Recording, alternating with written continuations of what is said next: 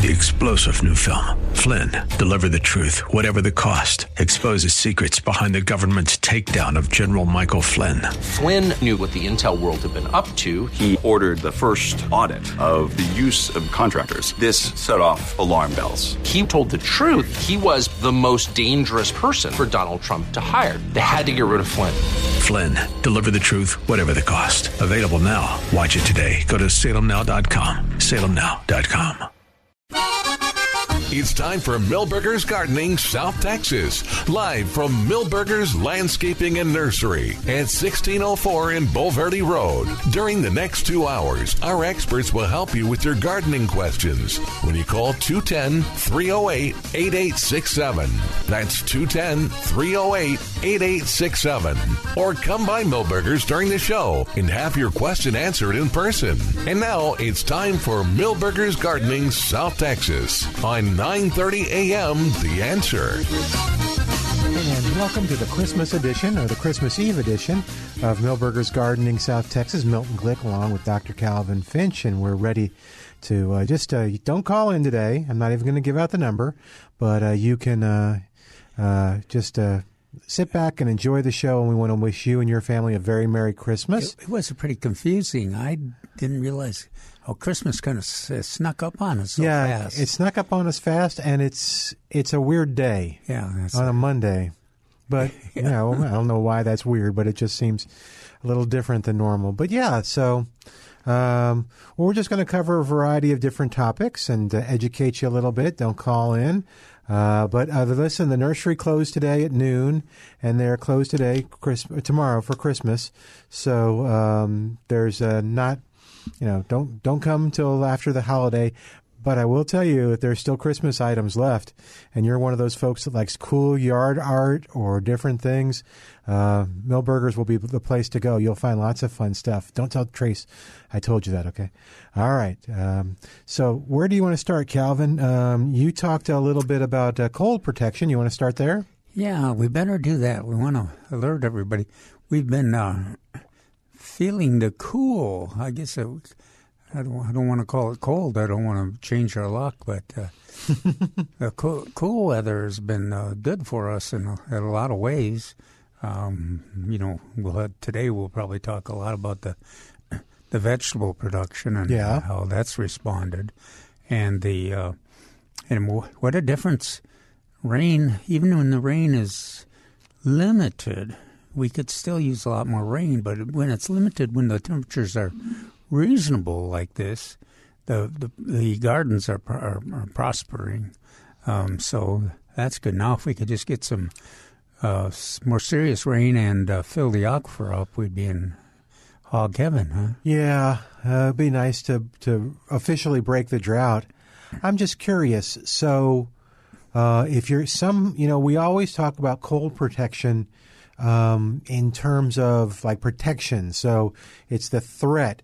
But actually, in some ways, doesn't the cold and the wet take some of the stress off different plants, I guess? Like my Belinda's Dream shrub rose. The Belinda's Dream, it really did nothing in the heat of the summer.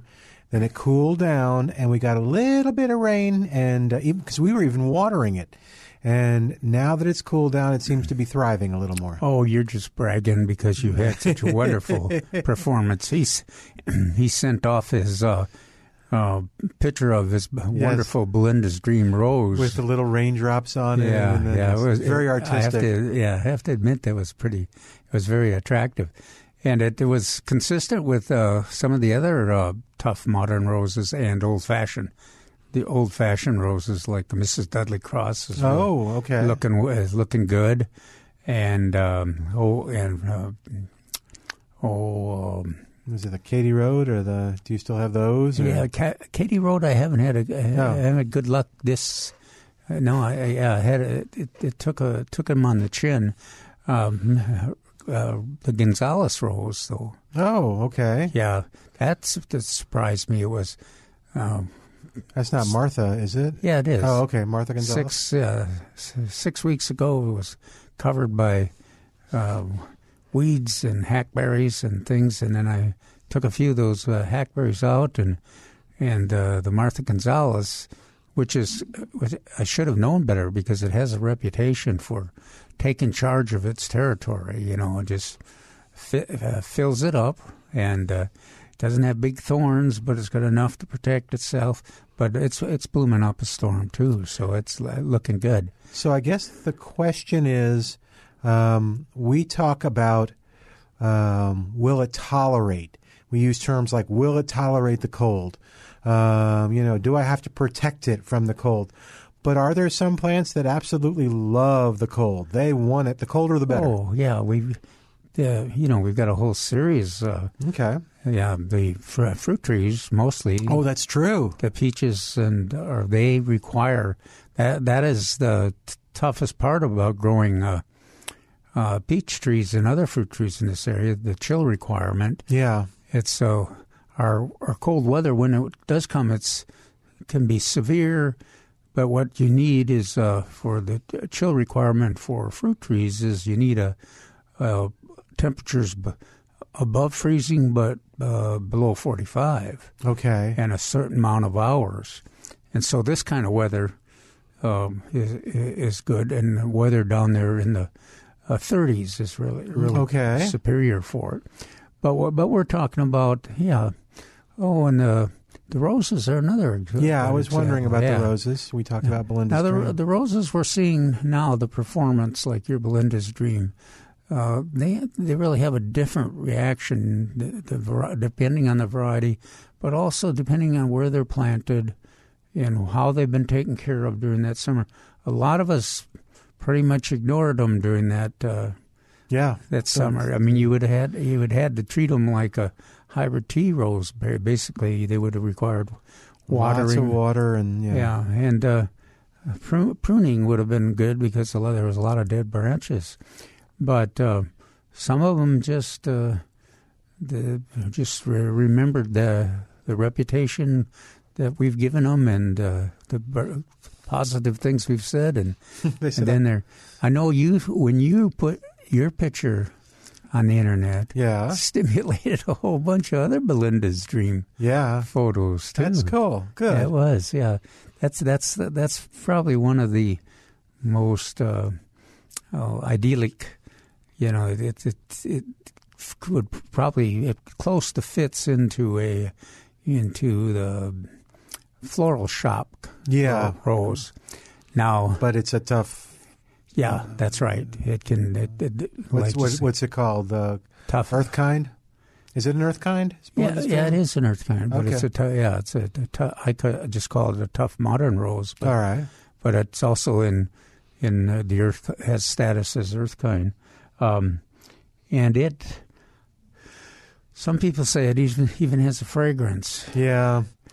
Laura says it has a fragrance. I don't smell it. Yes, Laura. You have to smell it. It smells wonderful. I can't smell it. I don't. Yeah. It's got to be a pretty subtle. It must be a subtle. Yeah. When I'm talking about fragrance, I'm talking about those alyssums out there, of course, and the stocks. Yeah. Oh my goodness. At the nursery, I don't know if you were listening when I was talking to Trace, but I walked by one of the rows, and it was just overwhelming. I mean, knock you down overwhelmingly fragrant. Yeah, and that was the alyssum. Fragrance. That was the alyssum because I smelled it again when I was leaving on Sunday. The alyssum is a more of a. I think of it as like a floating fog cloud kind of, and their fragrance. The stocks is more of a kind of swirling, and I don't know if everybody experiences it the same way. And then sweet peas, kind of. Yeah, you talk about those a lot. Yeah, put those in the same category as stocks. So we're lucky. We have a lot of wonderful plants. Then what was it? Trace was talking about the white. The jasmine. No, the night blooming jasmine. Well, the night blooming jasmine is really kind of a. I was going to say heavy, but a floating too. Yeah. Some of them kind of have a thick fragrance. That is thick. Yeah, in fact, the first time that one of ours provided fragrance, it took me the longest time to figure out what it was. Why was it in the evening? And what was it coming from? And then there's stories about putting them by windows and and it's kind of with the south breeze in the summer and then the evening. So because you didn't have AC, you were cooling based on the cross breeze, and so if you put that night blooming jasmine, I presume, in the cross breeze, you were getting the fragrance, which is nice. We talked about. I mentioned that white. Not the milkweed. No, not the milkweed. My favorite starts with the C. Cyclamen. Cyclamen. Yeah. And I planted a bunch and I haven't noticed any fragrance yet. Trace notices a fragrance. Yeah. I don't notice a fragrance either. And I think everybody has a little different sensitivity to the fragrance. Some people here smell certain fragrances and they don't smell others. But that is this is one of the best times for fragrances around. But getting back to our cold weather, what we're interested in, we've got plants that need the cold, and we got plants that don't. We don't take any action to prevent cold. It's a little bit funny because our northerners, when they come down and they talk about protecting the roses. Well, the roses, if you plant the recommended roses, you don't worry about protecting them because they respond to that cool winter much better than they do to a hot winter. If it gets really cold, they just come back. So that's a thing that can happen. But what we're talking about now, you want to be prepared. You want to. We had a discussion, I think, a couple of weeks ago, Milton, about taking in the plants that are tropical, hibiscus. Bougainvillea for sure. Yeah. A few. It didn't take very many days of 40 degrees or less to eliminate the bougainvillea blooms. I'd be surprised if we'll put this challenge out. I guess I'll be surprised if there's a lot of bougainvilleas that are still blooming with this weather we went through. They may have some may still have leaves. And, of course, if you moved them inside as is recommended, they would have leaves. But if you leave them outside in those below 40-degree days, too many of those, you're going to not have any leaves. But the thing, too, about bougainvilleas, they do need I think they need they need the sun. They need some light. Okay. So that they can maintain a little foliage, but they don't. And they need the temperatures to stay above 40 wherever you're sheltering them. A greenhouse with heaters is the best, and then you got to be a little careful on greenhouses this time of the year if you're using them because they can get pretty hot. I was going to say so the harm of the heat is that burns the plants suffer in the heat of the greenhouse, or it attracts insects, or it makes it possible for you can have a impact from severe heat. Too much heat and can lead to a dropping of leaves too. What hopefully you have is a shelter where you can cool it too. Most greenhouses, you have fans or the windows that open. That's sort of vented. Yeah, that's the good word, vented. Okay, and that helps on the bougainvillea too, and most of the plants that you're protecting. But anyhow, in terms of the first thing I think about is the cyclamen are spectacular, and they'll bloom from the minute you buy them, which could have been 6 weeks ago, through the whole winter, as long as you protect them from temperatures below 28 degrees. Oh, okay. So wow, that's pretty cold.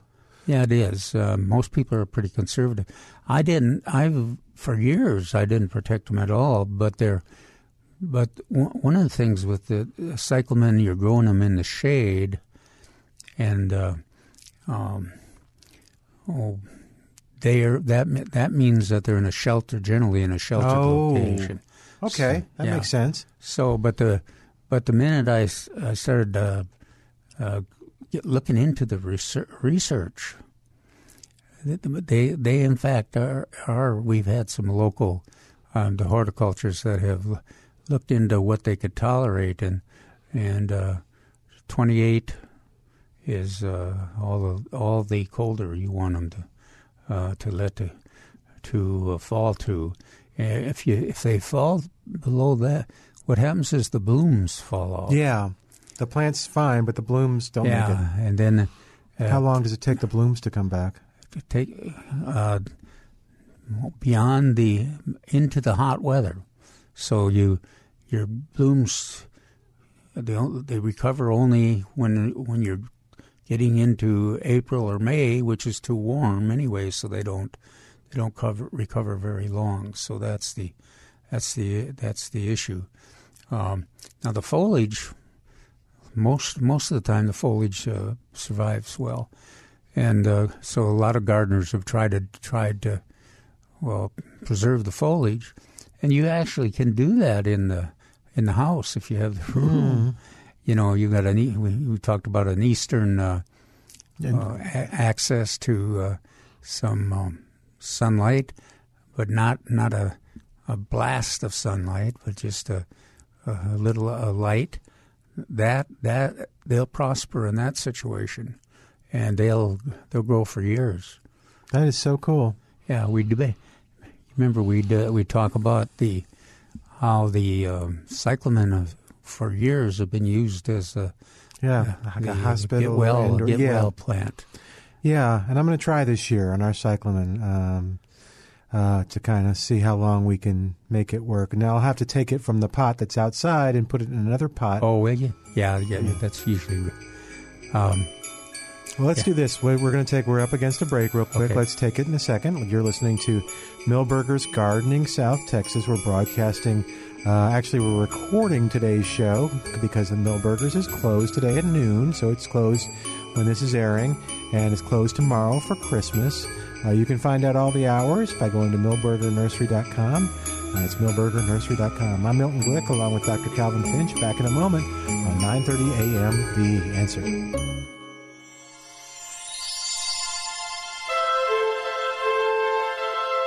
And welcome back to Milberger's Gardening, South Texas on 9:30 a.m. The Answer.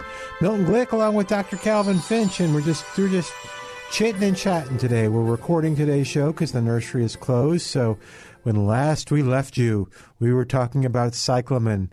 Where did you, and I broke your thought a little bit, but where did you want to go with that? Did you want to continue that, or just talk about what to cover or what not to worry about? Cyclamen is one of those plants that does quite often a typical winter require a little cover, protection from the cold. And we mentioned if the forecast is for 28 degrees or less for sure, then you want to cover it. I have found that all it takes is a fabric cover, cut to fit your bed. And I generally have these thin, long beds in the shade, and they work well.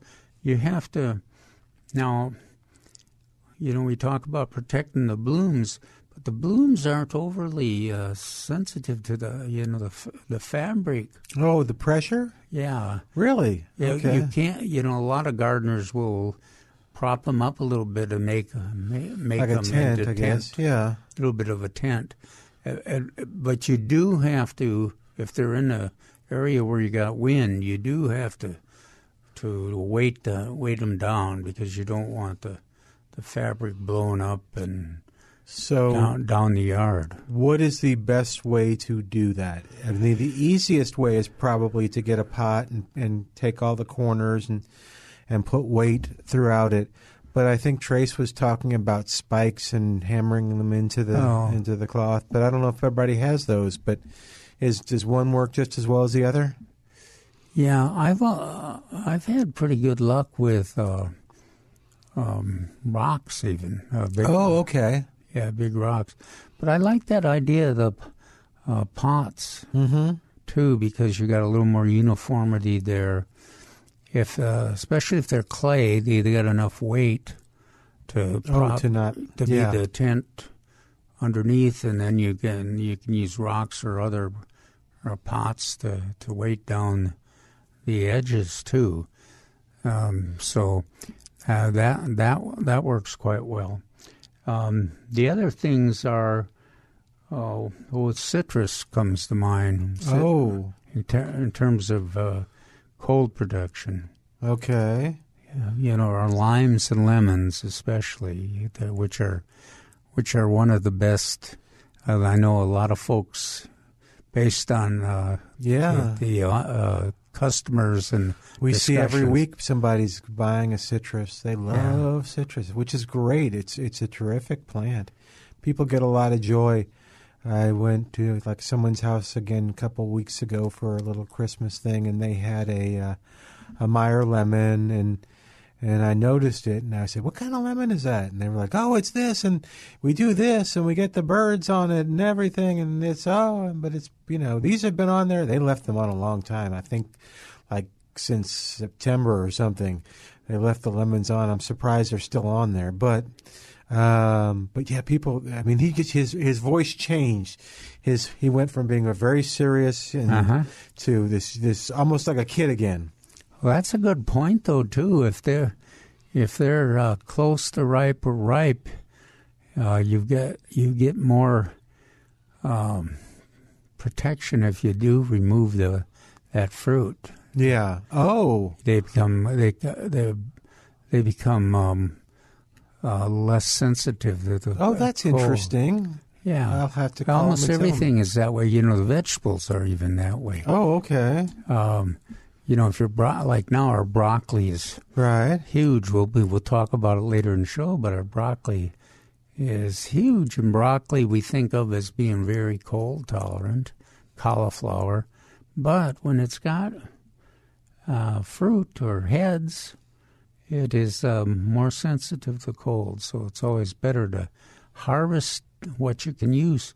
And, of course, tomatoes are and that is really surprising that the tomatoes have made it through this weather. In fact, they've seemed to enjoy this. Oh, really? A little cool spell? It's just surprised me, because my tomatoes are planted in the lower part of my yard, and it's usually it's the first plant that takes it on the chin when there's cool weather. They have done really well, or continue to do well. In fact, the show last week you brought us. I don't know how many tomatoes were on there. Did you in that bucket? But there. Yeah. Yeah, they were a bunch.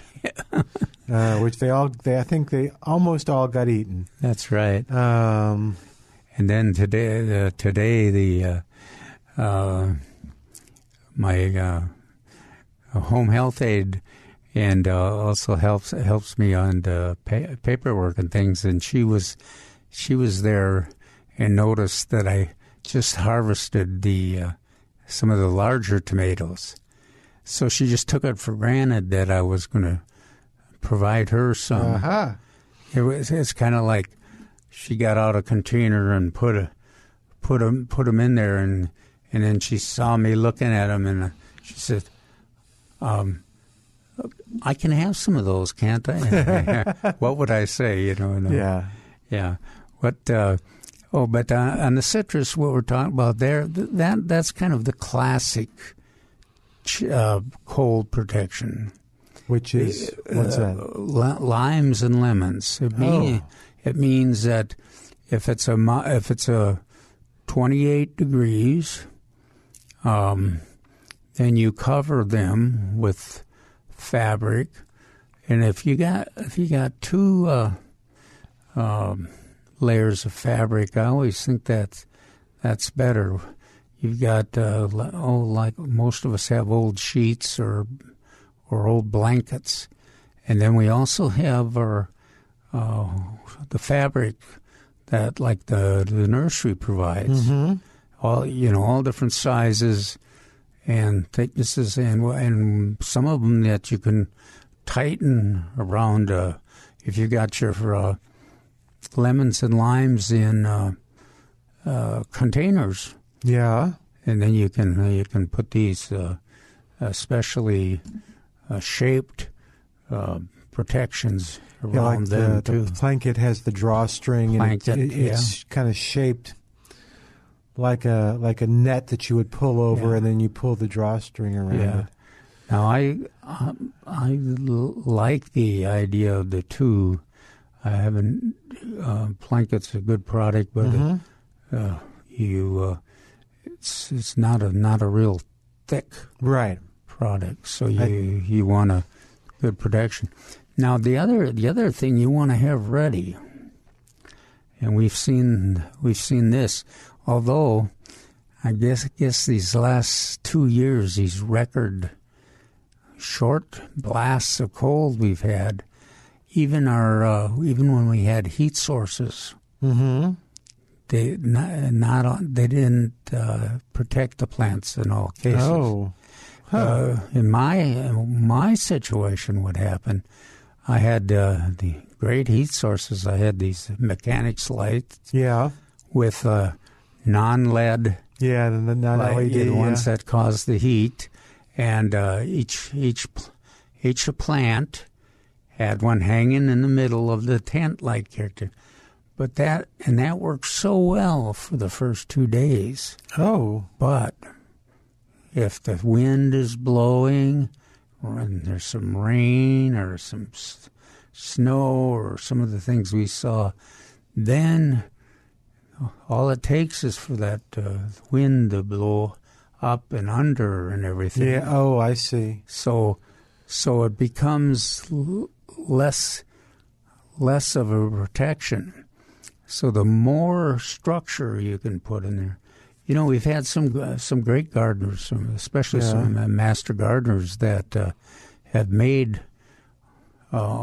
tents, basically. Oh, really? And that could stand a week's cold weather and did not pull apart or anything. They had the plastic pipe and nice. Connected. Well, and that's what Trace uses. They build those little greenhouses, sort of that the PVC bends over them in a semicircle, and then they just throw the stuff over it. Well, and a lot of gardeners now, instead of moving the tents out to the container plants, they're arranging so that they can move their containers. Okay. Yeah. That really requires a little pre-planning, like a wheel. Well, the main thing that they're trying to use now are the old lawnmower. That was structures that are no longer traces. That you put the pot, you somehow attach the pot to the lawnmower, so when you're ready to bring it in, you just push it. It has wheel. Basically, you've got a dolly. You've reinvented the dolly. He keeps mentioning how attractive it is. I don't know. I just kind of look at him. Yeah. Well, I guess so, as long as it works. So, what about plastic cloth? Clear plastic. I know people are tempted to do that, but I don't think it's recommended. Is it? No, it isn't unless you. Like on a tent, you can, as long as if you're servicing and managing it, because you go from, it's just like a greenhouse. You go from 25 degrees to 75 degrees. Oh, so now you've got the, okay. Or 90 degrees you could go through in our climate. And that's death. I mean, the foliage is done for and things like that. So the plastic is used as long as you can open it or remove it when the sun comes out, because it catches. It does a pretty good job of keeping out the wind. Oh, it does a real good job of keeping out the wind if you've got enough structure. That's true. And it does a fair job of keeping out the cold as long as it does not touch the plant or the leaves, because that cold travels through that plastic. Yeah. Oh, okay. Oh, I see. Yeah. It's not an insulation like a blanket or a sheet or the fabrics we were talking about. It complicates it can make your structure work really well, but it also can just requires that you manage it quite differently, and you have to be aware that that's what's going to happen. Now, I don't know if this is an HOA-approved method, but I don't live in an HOA neighborhood. What about that citrus that I have in my yard? I get that big refrigerator box, and I put it right over the whole plant. And I've seen there are people in our neighborhood that, once it gets cold, you see all these boxes that are stacked up in their yard, and they're all over citrus to protect them. I guess they could be over other stuff too, but yeah. Yeah, that could. Do you see those in your neighborhood? I don't see them. No. Oh, I'll take some pictures. But now that you describe it, I've seen them a few times. But they, then you've got the storage, and also they've got after the cardboard. Well, I guess if you could put them in under a shed or under a roof or anything, you could probably make it through the winter. Huh? Maybe so. Yeah. Yeah, because if once it gets wet, it's going to just collapse, and it's so funny. It just kind of, you're driving, and maybe some of our listeners have had a similar experience, where you're just driving along, and then all of a sudden you see this house that used to have all this beautiful, beautiful plants, and now it's got like 4 big refrigerator boxes in it. I guess you could heat it. Could you heat it too? I guess you could. Would it hold the heat pretty well? Well, I think you could. Okay. You got to be careful. I don't know what they do. So it's not a dangerous situation. Yeah, but mechanics lights, and the other thing that really works well is poultry heaters. Oh, okay. As long as you got air space between the flammable, the structural materials and the heat source, the thing producing the heat, you're pretty safe in that, especially if you're checking on it. You just you put it on at night, and then you go turn it off, and check on it. Hey, we got to take a quick break, and we'll come back in a second. You're listening to the Christmas Eve edition of Milberger's Gardening, South Texas. Dr. Calvin Finch, I'm Milton Glueck, and we'll be back in a moment, right after this on 9:30 a.m. The Answer.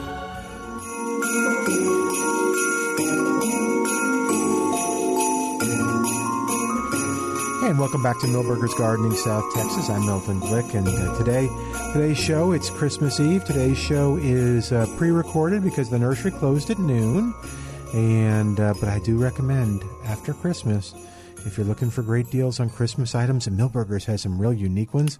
And I'll bet a lot of gardeners got gift certificates for They might have gotten gift certificates. And we focus on that gift certificate at Christmas, but there's no reason we couldn't focus on it the rest of the year, because it really is such a great gift, because gardening this is my my reason it's such a great gift. Gardening is seasonal. My birthday may not coincide with something that I want to do. Like I might want to get fruit trees in the middle of summer. That may not be a good example, but that may not be the best time. But if I get a gift certificate, I'm going to put that on my wish list, and come the time that the fruit trees come in, and January, February, I'm going to Milberger's and I'm going to get one. Well, and that's coincidental to the idea that the one of the major Christmas presents, mm-hmm. The gift certificates maybe are number one, but the citrus, seems to, especially folks in the San Antonio area, because it's kind of a magic difference, if you've come from someplace else. Yeah. So, what's different? What is San Antonio? Well, San Antonio's on the edge of the weather that's warmer, and part of that border is the fact we can grow citrus. We can go, the lemons and the limes are the challenge, but we can grow them based on the cold protection that we've talked about. Satsuma's relatively easy to grow for us, and calamundums. Yeah, the calamundin. Did you grow any? Did you plant any? Oh, I planted it. Yeah, how did your calamundin do? They never got damaged. I got a lot of fruit for the, but it's harder to use calamundum fruit than it is to use even kumquat. Kumquat fruit. I had some neighbors that love kumquat, and it was kind of a tradition for them to use it in some kind of a dessert that they prepared once a year. And since I didn't use my kumquats, they used them until they got their own tree. And then suddenly I called them up and said, "They're ready. Come get them." Kind of happy to see them, and it was kind of fun to watch them. The kids came and everybody picked them. "We don't need your kumquats anymore. You can use them yourself." Uh-oh. Yeah, okay, thank you. Oops. But, all those citrus, every one of them has a kind of a distinctive taste. Yeah. And they are special for somebody always has a recipe that they work for. Do you think that the biggest challenge of, you mentioned people moving here from another place, they can move from north, south, east, or west, but they're all coming here, and they've all got plants they want to grow. Is the bigger challenge the soil, or is the bigger challenge the temperatures, or even the water? I guess. Yeah, they're all challenges. But you mentioned almost all the water. Erratic water is part of it. The soil, lack of good soil, and the alkaline soil is part of it. The heat is part of it. But the good news is that if you learn the timing and how to maximize the resources that are available, then you can do a marvelous job of producing a lot of fruit, vegetables. Well, just look at our vegetable gardens right now. Mm-hmm. Those broccoli heads that are as big as soccer balls. And I picked one of my cauliflowers already and eat it piece by piece with a little the sour cream, Oh, okay. Yeah, gosh, nice. Yeah, it's wonderful. And then I was gonna mention too that now is the time. This is the usual time that we tell everybody get your spinach in. Yeah. And get your onions in. Yep. And both of them are available at Milberger's and other area nurseries, and you want to get them in. Now when did we plant those the other greens? In end of July? We talk about September. Maybe. Oh, okay, yeah. September. So they are more tolerant of conditions than the onions. The onions are gotcha. Day length, and the spinach needs cool weather. So that's why we wait to this time of the year. But get them in, and I think it's a consensus that spinach is the favorite green. Mm-hmm. So, and you can grow it. Now, I think you probably get by on broccoli. You get by for one plant for everybody in your household. So if you have a family of 4x4 plants. Yeah. Okay. I think you do. Because our broccoli that you have this great big head right now. Right. And then you harvest that, and then then a month from now you'll have all those smaller heads. Okay. So you have a pretty good production. But now in spinach is more popular, but also spinach is a little less productive. So I generally recommend you have at least if everybody likes spinach, you have 4 spinach plants for everybody in the house. Oh, for every person, 4 for each person. Okay. And then you harvest. How much? A third of the foliage. Okay. Every time you harvest it, every 2 weeks you could do that. That should go. How much space do you need for each 4 plants? How far apart are you putting them? Well, I always have a tendency to put the spinach too far apart because I'm used to the broccoli and the cauliflower and the some of our collards and some of our others that get so big. But you plant 3 collards or 3 broccolis per 8-foot row.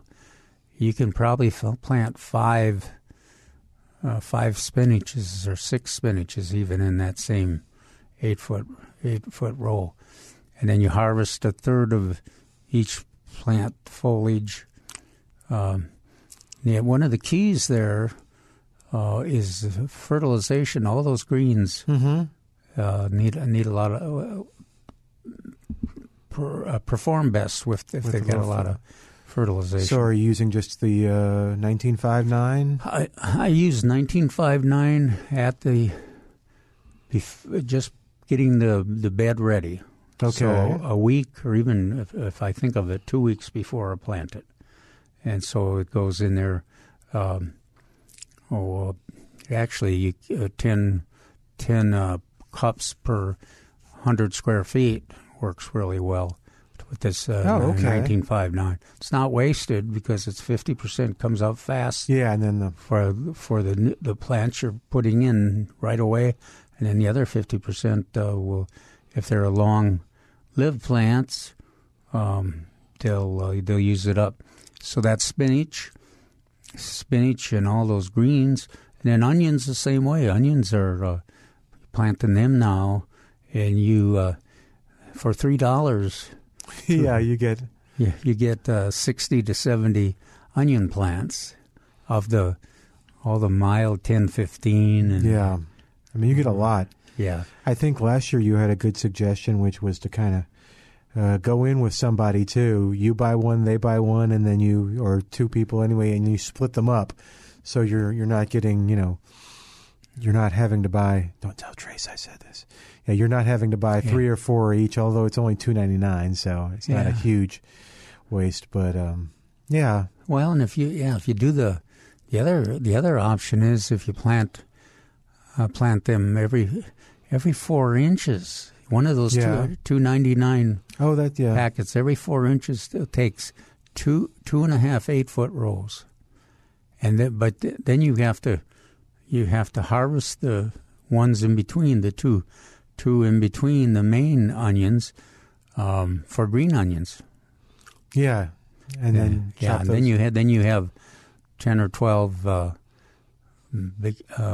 big onions that are produced by June 1. So let's see. So for our winter vegetables, we've got broccoli, onions. We Kale, yeah. Spinach, chard. I'm trying to think of cauliflower. You mentioned that. What else? What am I missing? When do I do squash? I guess squash is summer. Brussels sprouts. Oh, yeah, the Brussels sprouts, yeah. Squash not till March. Okay, sorry. Okay, well. Yeah, Brussels sprouts. Yeah, are Brussels sprouts hard to grow, or are they pretty forgiving? No, they're easy. They just take they take longer.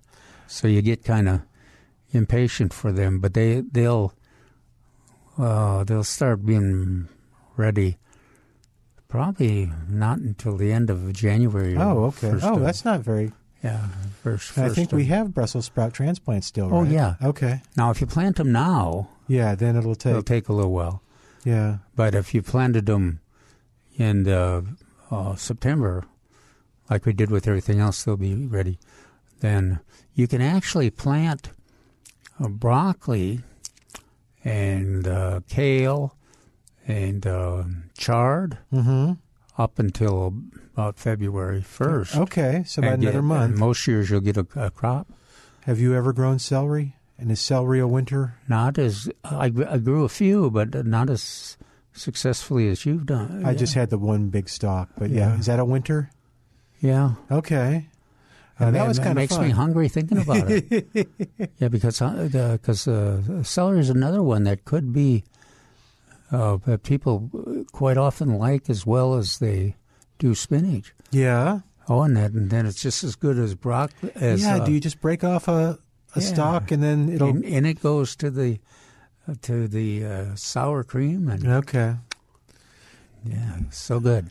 Yeah. What about herbs? Are there any herbs or winter? What are our winter herbs? Yeah. Our herbs that we use for living Christmas trees. The rosemary. Rosemary. Yeah. There's other herbs too. I'm trying to think of parsley. Okay. Yeah.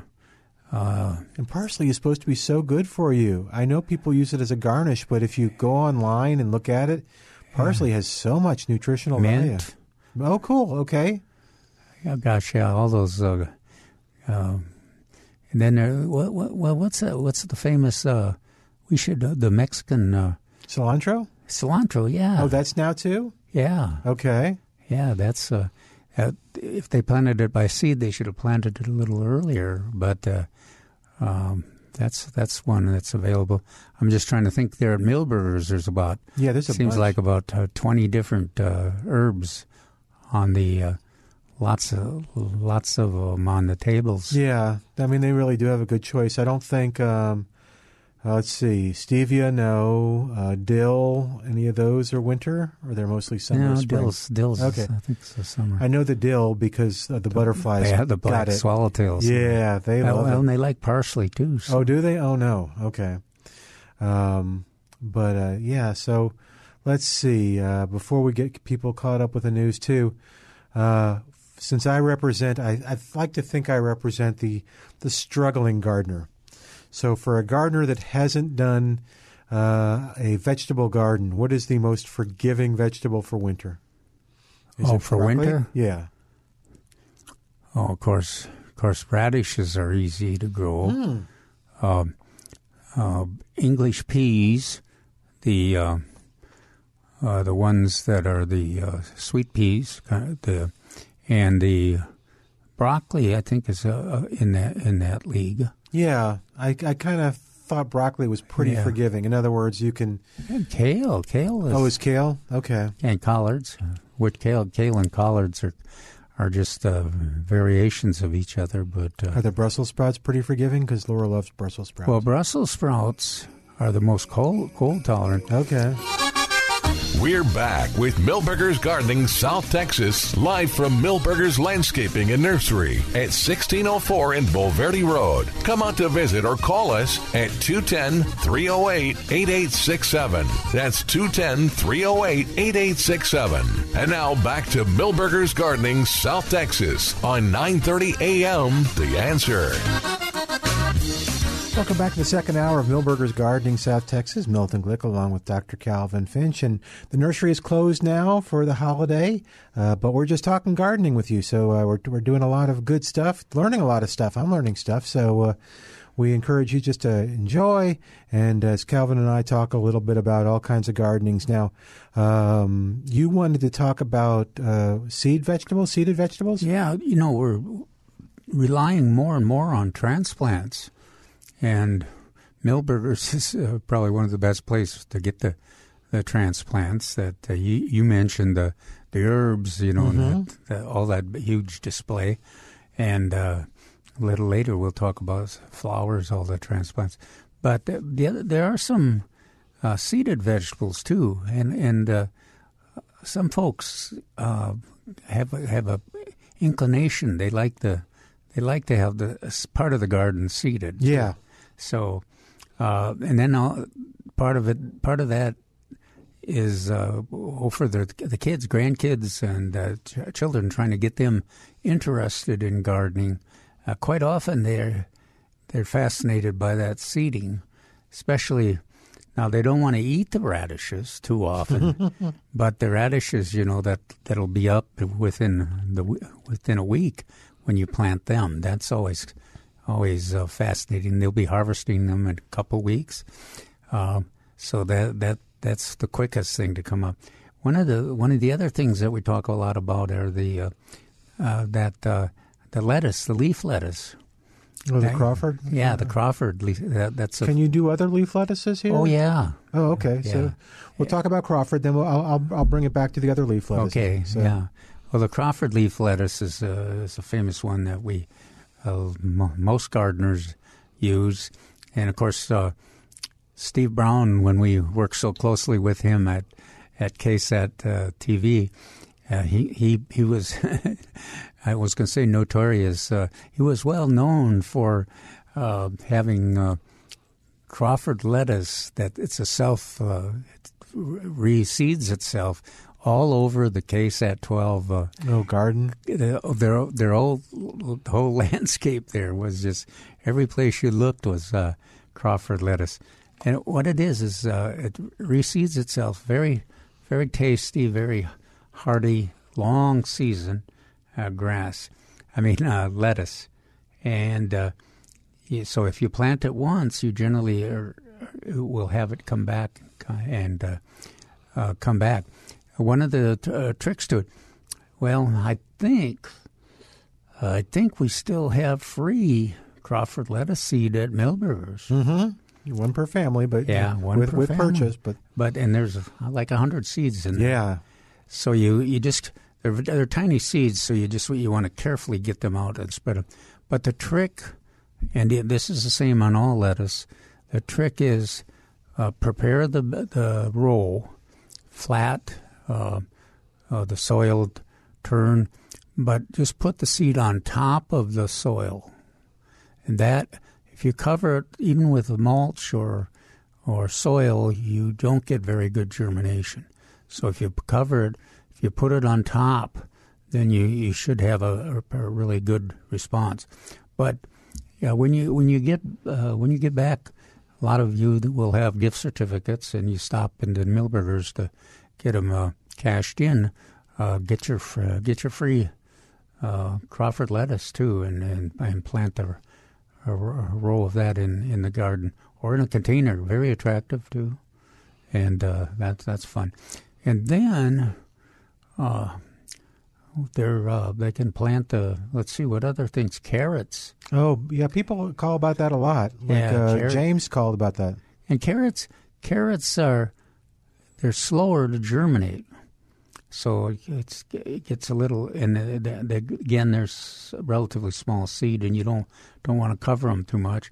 But they are easy to grow, and once they get started, neat thing about carrots, you can kind of store them in the garden, pick them as you need them, and they'll taste good and last way into June. And wow, yeah, and if it gets real warm, they'll decline taste, but you can, and the kids just love them. if they've had a part in planting them, and they can go and harvest them when they want them, because there's hardly anybody that complains, moms or dads that complain about the kids eating too many carrots. They're so good for them and everything, and they're easy to grow, and what a great way to get the kids involved in gardening. I've tried to do it with rutabagas, but it doesn't have the same appeal. No. Even turnips are a little easier to grow, but turnips and rutabagas are root crops that grow. Beets, well, if you like beet greens, they're easy to grow too. But we talked about spinach being not producing as much foliage as collards and kale and those things. Beets produce even less. Okay. And if you're like me, and that's one of my favorite greens is the beet greens. You just takes a couple of rows of beets to produce enough beet greens for you to have enough to meet your needs. And beets are so good for you too. Oh yeah, gosh, and they taste so good. Yeah, I love them. So let's see. We mentioned rutabagas, and we mentioned turnips. Turnips, you can get the roots and the tops, and you can get several different kinds of plants. But you want to go ahead and get those planted. The other ones in the spring we'll have other plants. The summer squash you mentioned, and cucumbers, and some of them that plant. Oh, and the other thing is those peas. What are they called? The ones that have the sweet English peas. Sweet peas, or snap peas. Snap peas. That's it. And they're easier to grow than the English peas. English peas are take a little longer. Oh, okay. And then again, this is the snap peas are one of those that the kids just like to harvest right off, and they're so productive that you can have them harvest them and eat them, and they're very nutritious and good for you. So anyhow, that's an important part of the vegetable garden that we don't want to forget about, the seeds, and it's one of the best ways to include the kids and get in the some of the favorite vegetables that we use. Now, the other thing that's growing up a storm, Milton, is the flowers. Oh, okay. This year, isn't it? It's been pretty spectacular.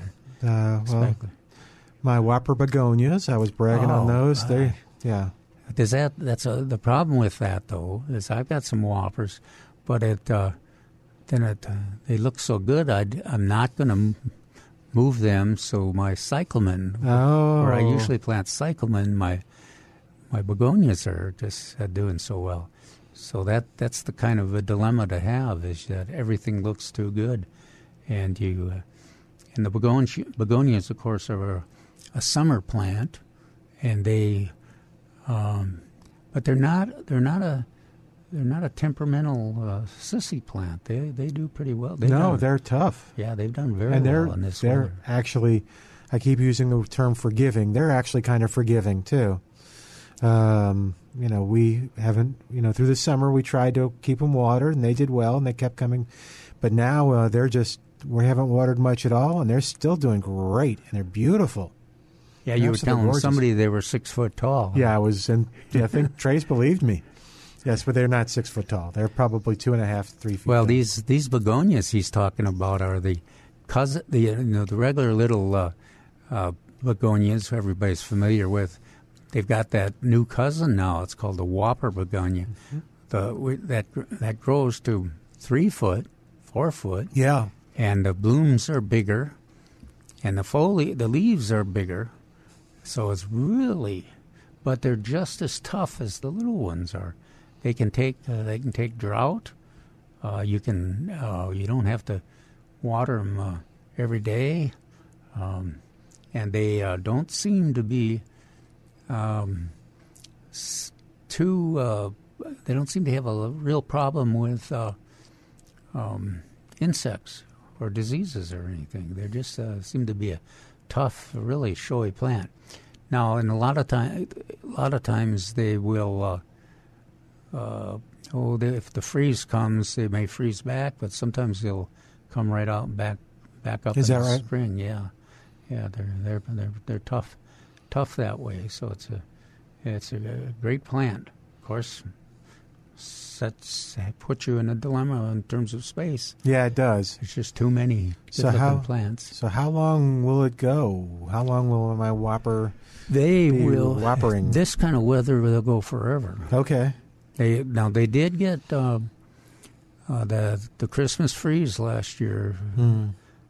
I don't know. I probably had 20, but only 2 survived that. So, okay, wow. So that cold weather was enough to take them out of the picture.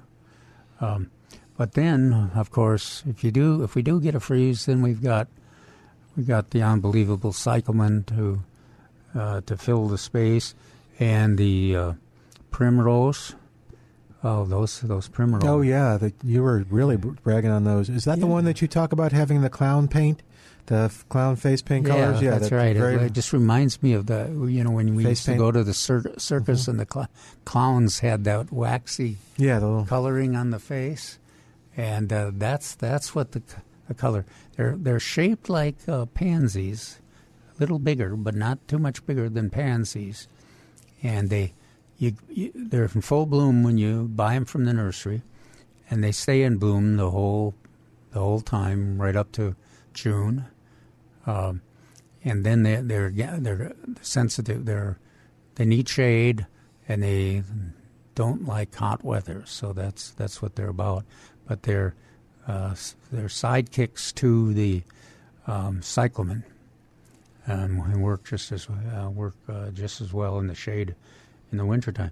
I got some that were golden, and then I just 2 days ago I planted some more that were blue. Unbelievable. There are even some brown ones and a red, pink, a rust color, yellows, whites. You need to. Again, this is another thing to take a look while you're at Milberger's. Take a look at those. I call them primulas. I think most gardeners do, but some call them primrose. Yeah. Because gardeners call so many things primrose that it's depending on where you are, you get confused by, primrose in Minnesota is something different but anyhow, these are. Whatever you call them, they're worthy of a consideration for your garden. But then the other thing that is, I drive you guys crazy talking about is those stocks. Mm-hmm. That fragrance. Yeah, I know you really brag on it. Yeah, they're tough to grow. I've tried in past years to grow them by seed, and I haven't had any success. No. But this variety. I know it's at Milberger's. This variety and this weather have combined to, they've just continued to bloom, and the fragrance is just, it's hard to believe. It's so pleasant. And Milton and I were trying to discuss, I kind of described it as a floating, wisping, but potent fragrance out there. And now another one that's across the nursery is the alyssum. Mm-hmm. Yeah, that's a winter also. Yeah, and that they're both full sun. You haven't talked about pansies. Yeah, poor pansies. Pansies are the all-star of winter flowers, because they have the most cold tolerance. You plant them; they're blooming when you plant them, and rarely do they get hurt by any cold. And they'll make it further than the cyclamen and the stocks. And you got lots of choices. So you can put them in tiny little. You can put the cousins, the violas, in little containers, and they do very well in little containers. You got the big the big dark-faced pansies, and then you got the clear-faced pansies too, all kinds of colors. And they're really one of the most least expensive of our flowers too, and showy, lots of colors. So petunias, are they? We've had petunias for a while, haven't we? Yeah. Well, you and I have had them, and the Milbergers offered them, and they're still out there reseeding. Oh, good. Now you're talking about the Laura Bush or the VIP or the... they'll be growing. Okay. In fact, one of mine is growing in the milkweed, my milkweed experimental area. So I generally am pretty stingy about space for the milkweeds, giving it to anything else, but I've let that petunia have a space there. We mentioned, we spent a lot of time talking about the milkweed.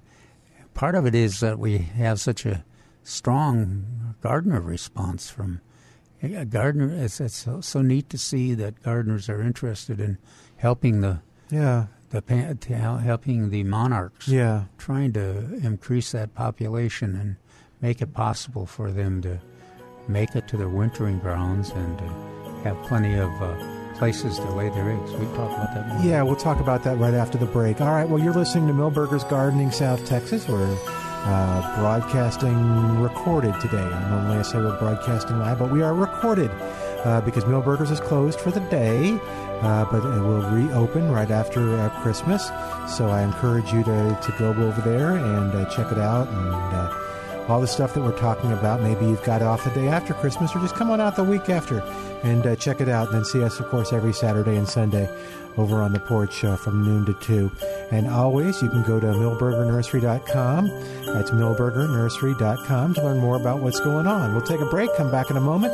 I'm Milton Glueck along with Dr. Calvin Finch on Milberger's Gardening South Texas on 9:30 a.m. The Answer.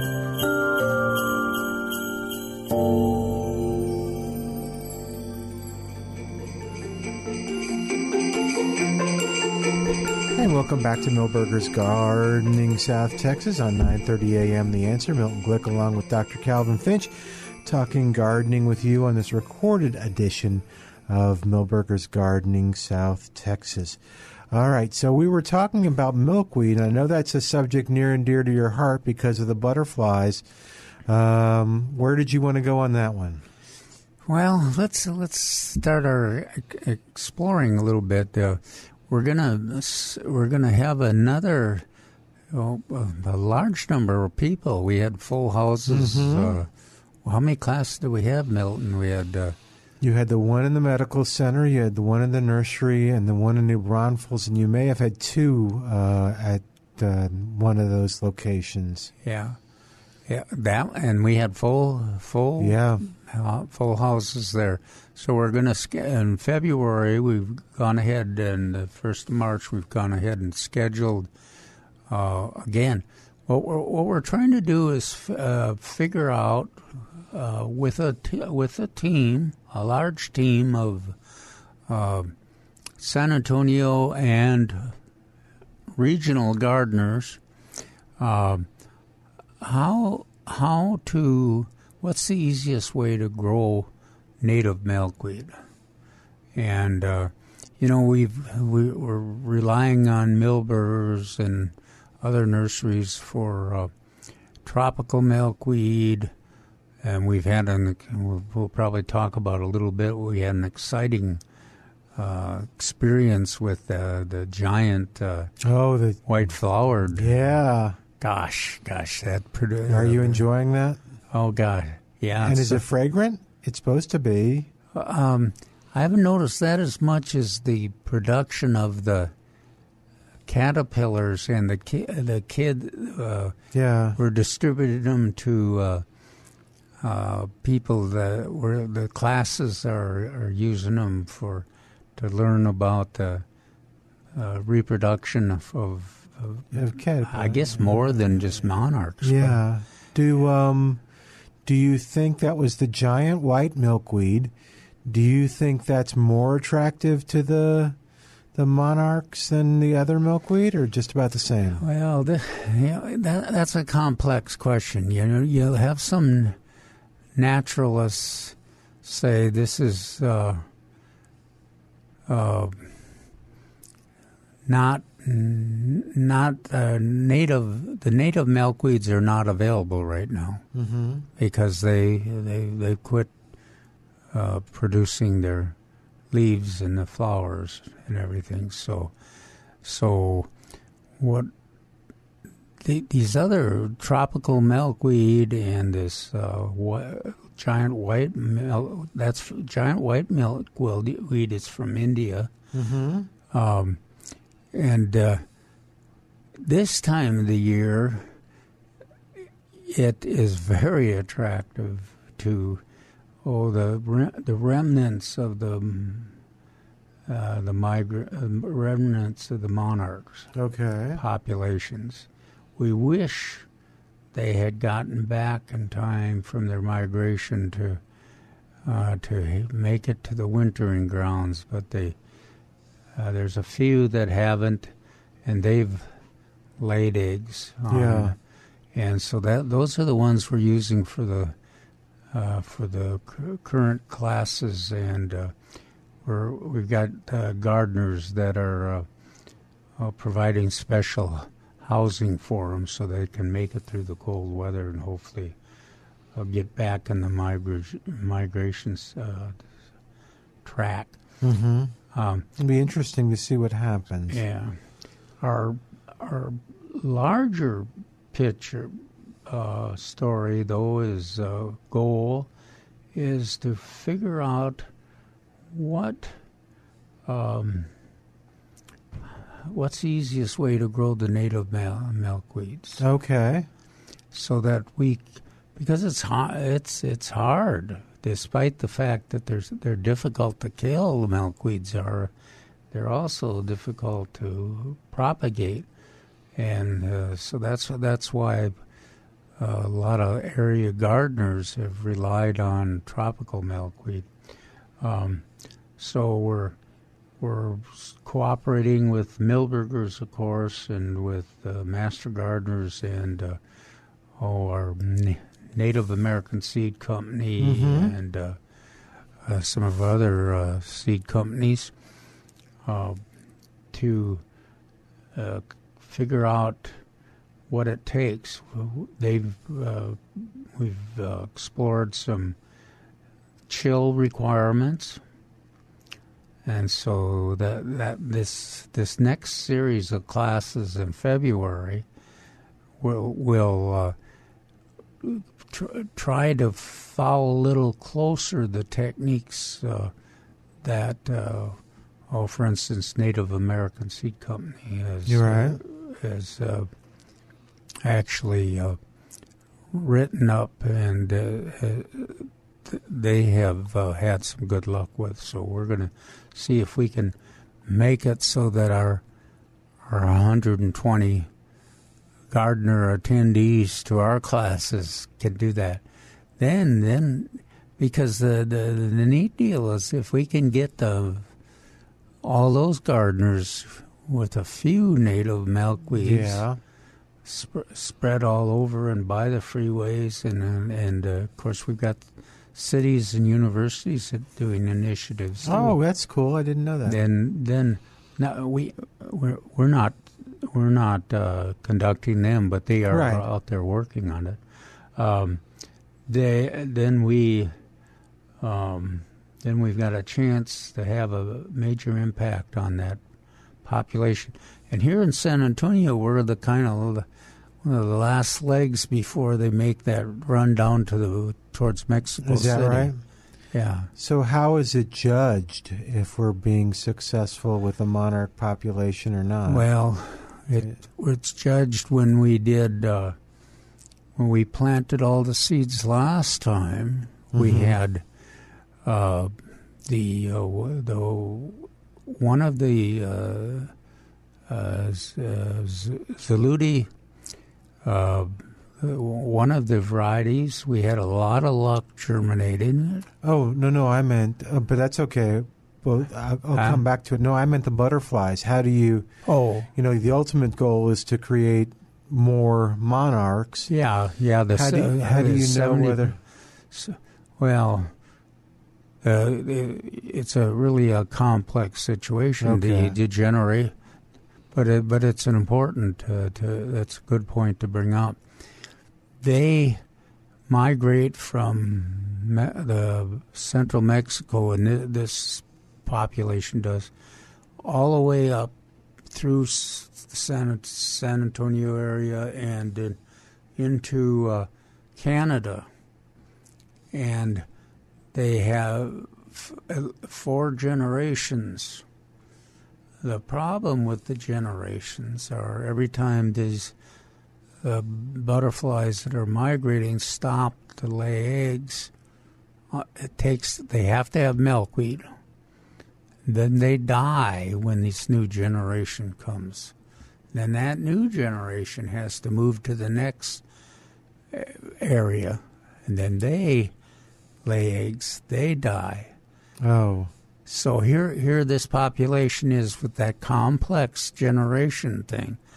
Then they have to migrate from Canada to Mexico through central Texas and other places. So that, if the weather's bad, which it was when 2008 or whenever, when the population really got beat up, then we're killing milkweed because it's a weed that interferes with gardening. I mean, with crop raising. So right. We got to be careful about that.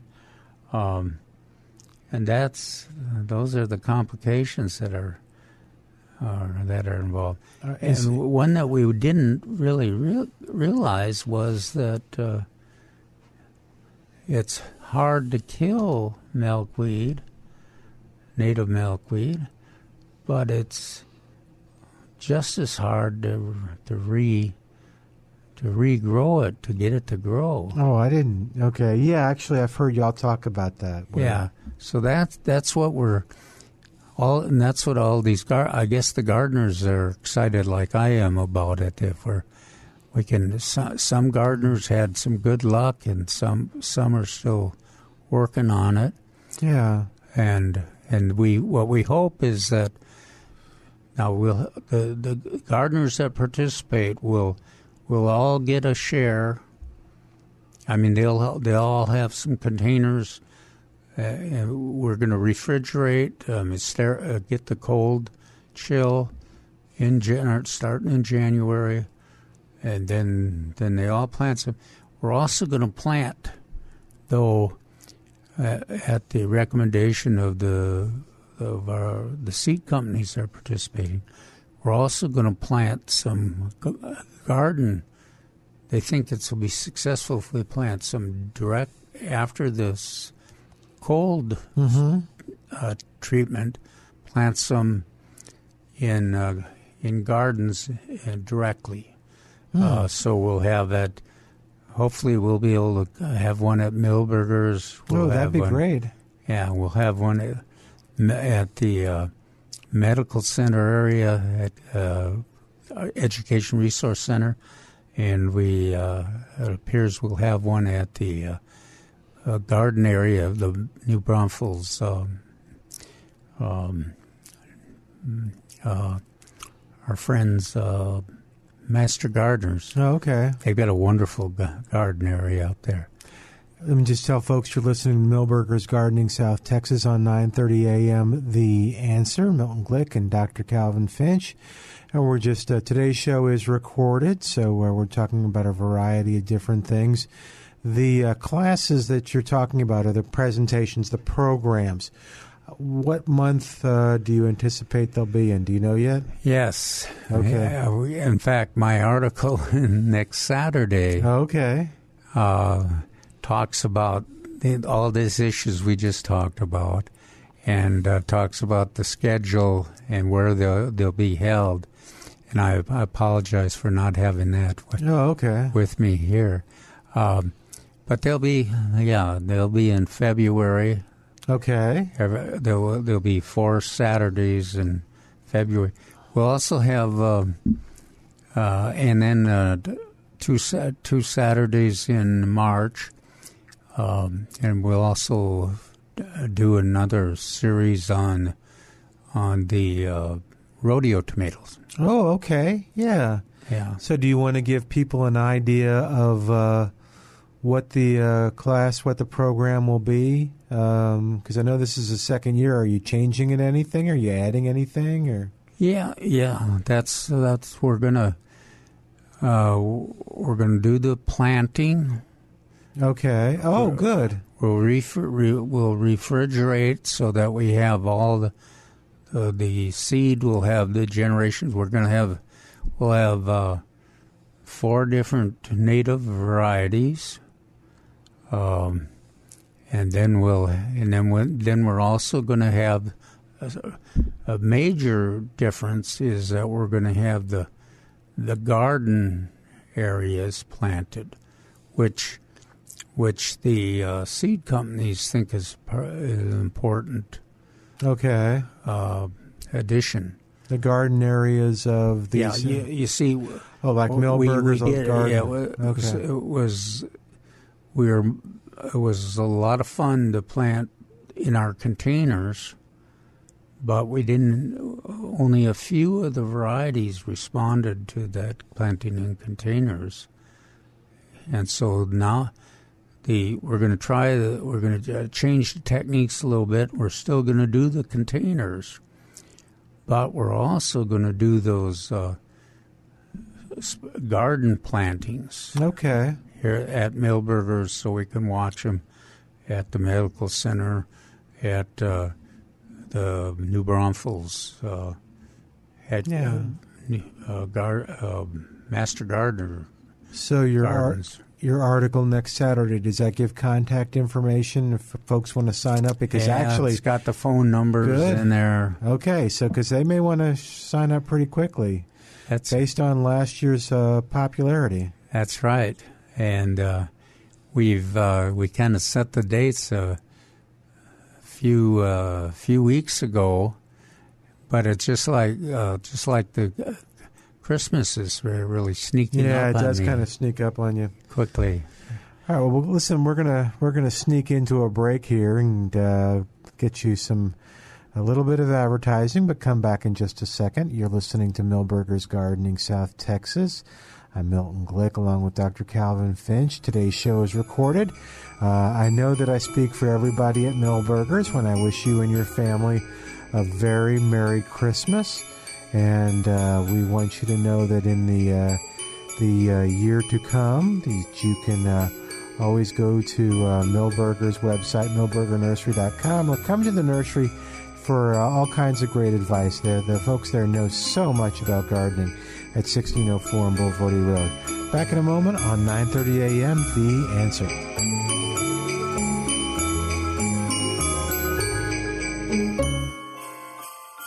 And welcome back to Milberger's Gardening, South Texas on 9:30 a.m. The Answer. This is the Christmas edition. And we're on Christmas Eve. We're recording the show, hoping you're enjoying it. And Calvin was talking about milkweed and monarch butterflies.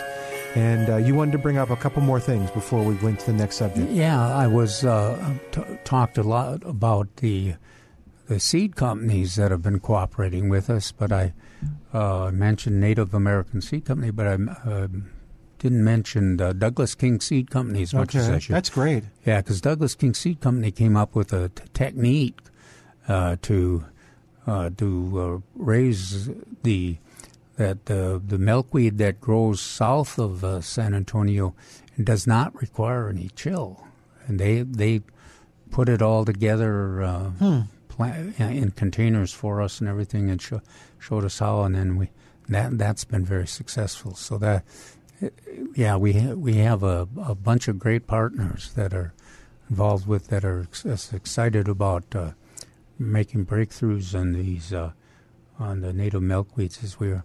And then there's lots of other gardeners. You know, we'll have 3 times we'll have 100 plus attend our attend our milkweed classes, but there's hundreds of other gardeners out there that are excited too. That doesn't include the rodeo tomato classes. They'll be a little later.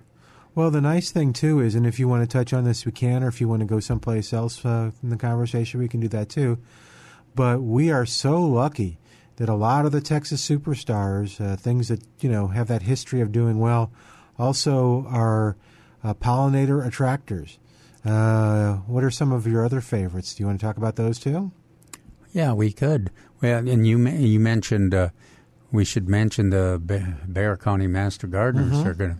It appears they'll be a partner this time, and we're gonna really do work hard on collecting the data on the we've got those 100 gardeners out there with each one of them has some containers of the milkweed seed, and we'll be collecting the data when it germinates and whether it germinates, and then we'll what we learn we'll apply it in the future again. So lots of pollinators. And maybe a good approach on this is so you mentioned planting milkweed in the garden. You've mentioned Milberger's butterfly garden, but if I want to start my own butterfly garden, obviously milkweed would be good, I suppose, right? Yes, you need milkweed if you're gonna, because that's all the monarchs will lay their eggs. Okay, they have to. The caterpillars have to eat the foliage of the milkweed. Right. So I'm ready to start designing this butterfly garden. Do I want it in sun or shade? Oh, yeah. Or does it matter? Well, yeah, it does. It's much easier in the sun. But if you only have shade, then you'll just have to make some adjustments, or you can have, a combination. But mostly sun, because we're talking about milkweed is sun. Right, but requires sun. A mist flower. Okay, so that's... and zinnias. Yeah. That's one of the very attractive plants to so all pollinators. Okay, so all those want sun. And so now we have 3 things to put in them. Yeah, and then there's another one that we're having great luck with is called blue curl. Yeah, that's right. It's already up in area landscapes now. And that one grows in the shade or the sun. The thing I like about that, too, is it starts blooming before the mist flower and the zinnias do, because it's going right now. It's growing now. That's interesting. Yeah, but that's another. Folks ask where they can get the seed. That's Native American Seed Companies. Okay, it's the for source blue for curl. That. Blue curl. Yeah. Okay. That's a great one. And then lantana. Okay. Any particular lantana? No, I think in the fall the lantanas are the shifts. The emphasis shifts to the lantanas and the salvias. Fall asters do well. Okay. Now, of course, one of the exotics that really attracts the pollinators, but is sensitive to the cold, so it doesn't last a long season, is the help me on this, the Paul Cox's favorite. The porterweed. Porterweed. Yeah. Oh gosh, what a plant to have. I always I can't help but say this is I always have it on my patio. It's the only little plant that I've ever seen, and happens quite often, that will have hummingbirds, bees, and butterflies on it at the same time, competing for those tiny little red and blue flowers. It's just an amazing thing. Check that out. And you like the red, I think, for the most part. Yeah. I think the red blooms from earlier in the spring and into the. Well, did you even say that the pollinators are more attracted to the red, or is that just my imagination? Oh, I think the fact that the red has such a long bloom season. Oh, okay. Yeah, the blue is in the fall now is blooming a good show, but both of them were affected by the winds and the temperatures falling, so they're not as spectacular. There's still some blooms and they're still attracting butterflies, but they're not as spectacular as they were a few weeks ago. But what are some other ones? And then I got a question overall, kind of based on experience. But you mentioned a lot of different flowers. Oh, by the way, what's a great resource? So, I mean, you'll have your column. You have columns about this and stuff. But just go online and do South Texas Butterfly Garden, or what do you? Well, there's lots of different butterfly garden resources. Okay. So you can go online. And then, of course, we do the radio show every Saturday, every Sunday. You can call. We got a lot of gardeners and we've got the butterfly garden at Milberger's. Mm-hmm. So you can see what's in that. Mary does a great job. Yeah, taking care of that. There's gardening Gayata Gayata. Okay. Chavisky. I'm sure I'm not pronouncing that right, but she has got the book out on gardening in the South to attract butterflies. Ooh, okay. Very, very good resource. Very, check that out. If you get any of my articles in the Express News, I generally try to mention. Well, in the one coming out Saturday, I think we'll mention Gayata's book too. Okay. So that's a wonderful resource, and then let's see, all the Master Gardener classes, the gardening volunteers of South Texas, some of the garden clubs are doing a great job, and our friends at the area universities are involved too. Oh, good. Okay, so really go online, but I'm trying to figure out what I should limit it to. So if I put butterfly garden, but I could get a butterfly garden in Minnesota, and that's not what I probably want. I want a South Texas resource. Yeah, you can't go wrong. Okay. I believe the article I did for Christmas presents for gardeners, I listed some books that I listed Gayata's book, and I also listed a book on caterpillars, because caterpillars are hard to identify. Oh, okay, good. Yeah, and so then there's also a handbook for butterflies. So if you have those three, you got a pretty good library on there. Okay. So let's see, you could probably even we'll see if we can't put that on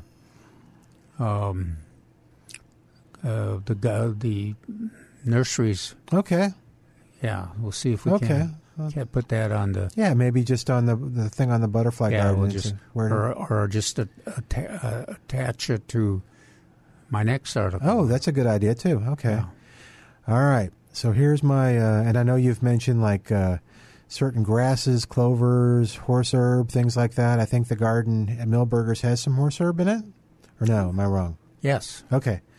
But here's my question, and I don't mean to offend, and you can tell me whether this is accurate or not. Maybe it's just what I've seen.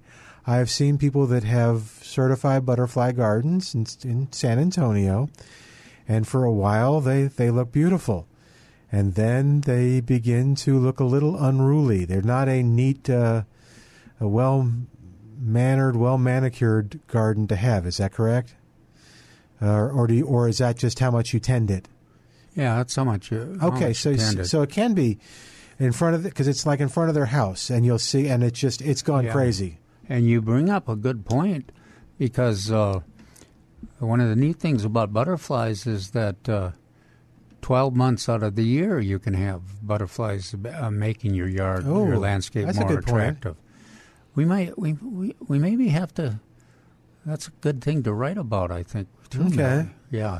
Here's the easy part of the year, but here's and if we did it this year in preparation for next fall, that would help too. How many of the items that you mentioned for the butterfly garden were perennials? What percentage do you think? Perennials? Yeah. How many are annuals? How many are perennials? Well, zinnias are annuals. Right. The blue curl is an annual, but a reproducing annual. Of course, zinnias will reproduce. Another, what is the weed that always takes over my snapdragons? But it's a very attractive weed, and the pollinators love it. Oh, it's not the queen's crown or the... No. Oh, it's not the cat's claw, is it? No, heaven forbid. Well, wash your mouth out with soap. I'm sorry. I even mentioned it. No, it's the bunny bloom larkspur. Larkspur, yeah.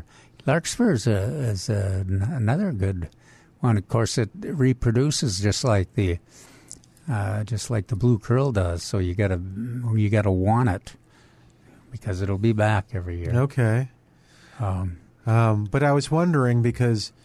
Okay, so if you're going to put zinnias, say, in the butterfly garden, you're only going to get to enjoy them for a certain amount of time. Like they'll freeze, I guess, or the cold weather. Yeah, that's right. So some are still growing, but the majority of them bit the dust with the cold weather. So the neatness of the garden really depends on the gardener and how long they spend time in the garden. Well, and that's another issue on gardening all the time is what is your primary goal? Do you or can you have a combination of it being attractive to nature and very attracting a maximum amount of wildlife, or do you want it to look managed? And the good news is you can do both. Okay. But you usually have to compromise if you have to spend a little more time working it. But a lot of us that have the butterfly gardens we concentrate more on the spring and the summer. Okay. And then let them kind of cruise in the fall. But you don't have to do that. That's a good topic for us to explore. Yeah, we have 12 months of color. Now we can do 12 months of butterflies. Yes. Yeah, and good moths idea. and stuff like that. Some of the moths are gorgeous. Oh, yeah. They're not your common house moth that you're like, bleh. These are some gorgeous things. There's that giant one. Is that called the giant moth? I don't remember what it's called, but it's beautiful and it's huge. Anyway, okay. And they're those that are eating your tomatoes, too. Yeah. Oh, the hornworm? Is that hornworm, yeah. All right. We got about 1 minute left, so anything that you want to say before we close for our Christmas Eve edition? No, it's been a great year in terms of the garden. And now if we could just get the rain we need. There you go. We want rain for Christmas. That's it. That's okay. Good. We want rain in 2024 for Christmas. All right. Well, I'm Milton Glueck on behalf of Calvin and on behalf of everybody at Milberger's. We want to wish you and your family a very Merry Christmas. We're back next weekend.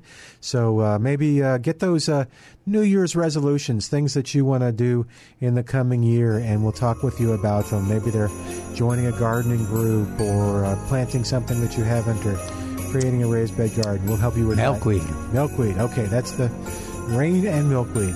I'm Milton Glueck. Merry Christmas, and we'll see you next week on 9:30 a.m. The Answer.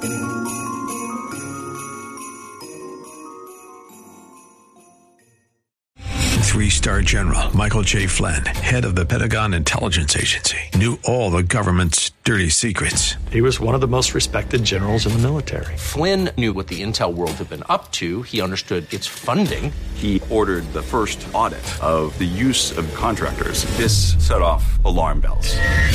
The explosive new documentary, Flynn, Deliver the Truth, Whatever the Cost, uncovers the facts behind this scandal. Flynn told the truth. He was the most dangerous person for Donald Trump to hire. I find out the worst enemy that I'm going to face in my life is right here in America. They took my assessment and they wanted me to change it. And I was like, I'm not changing it. They had to get rid of Flynn.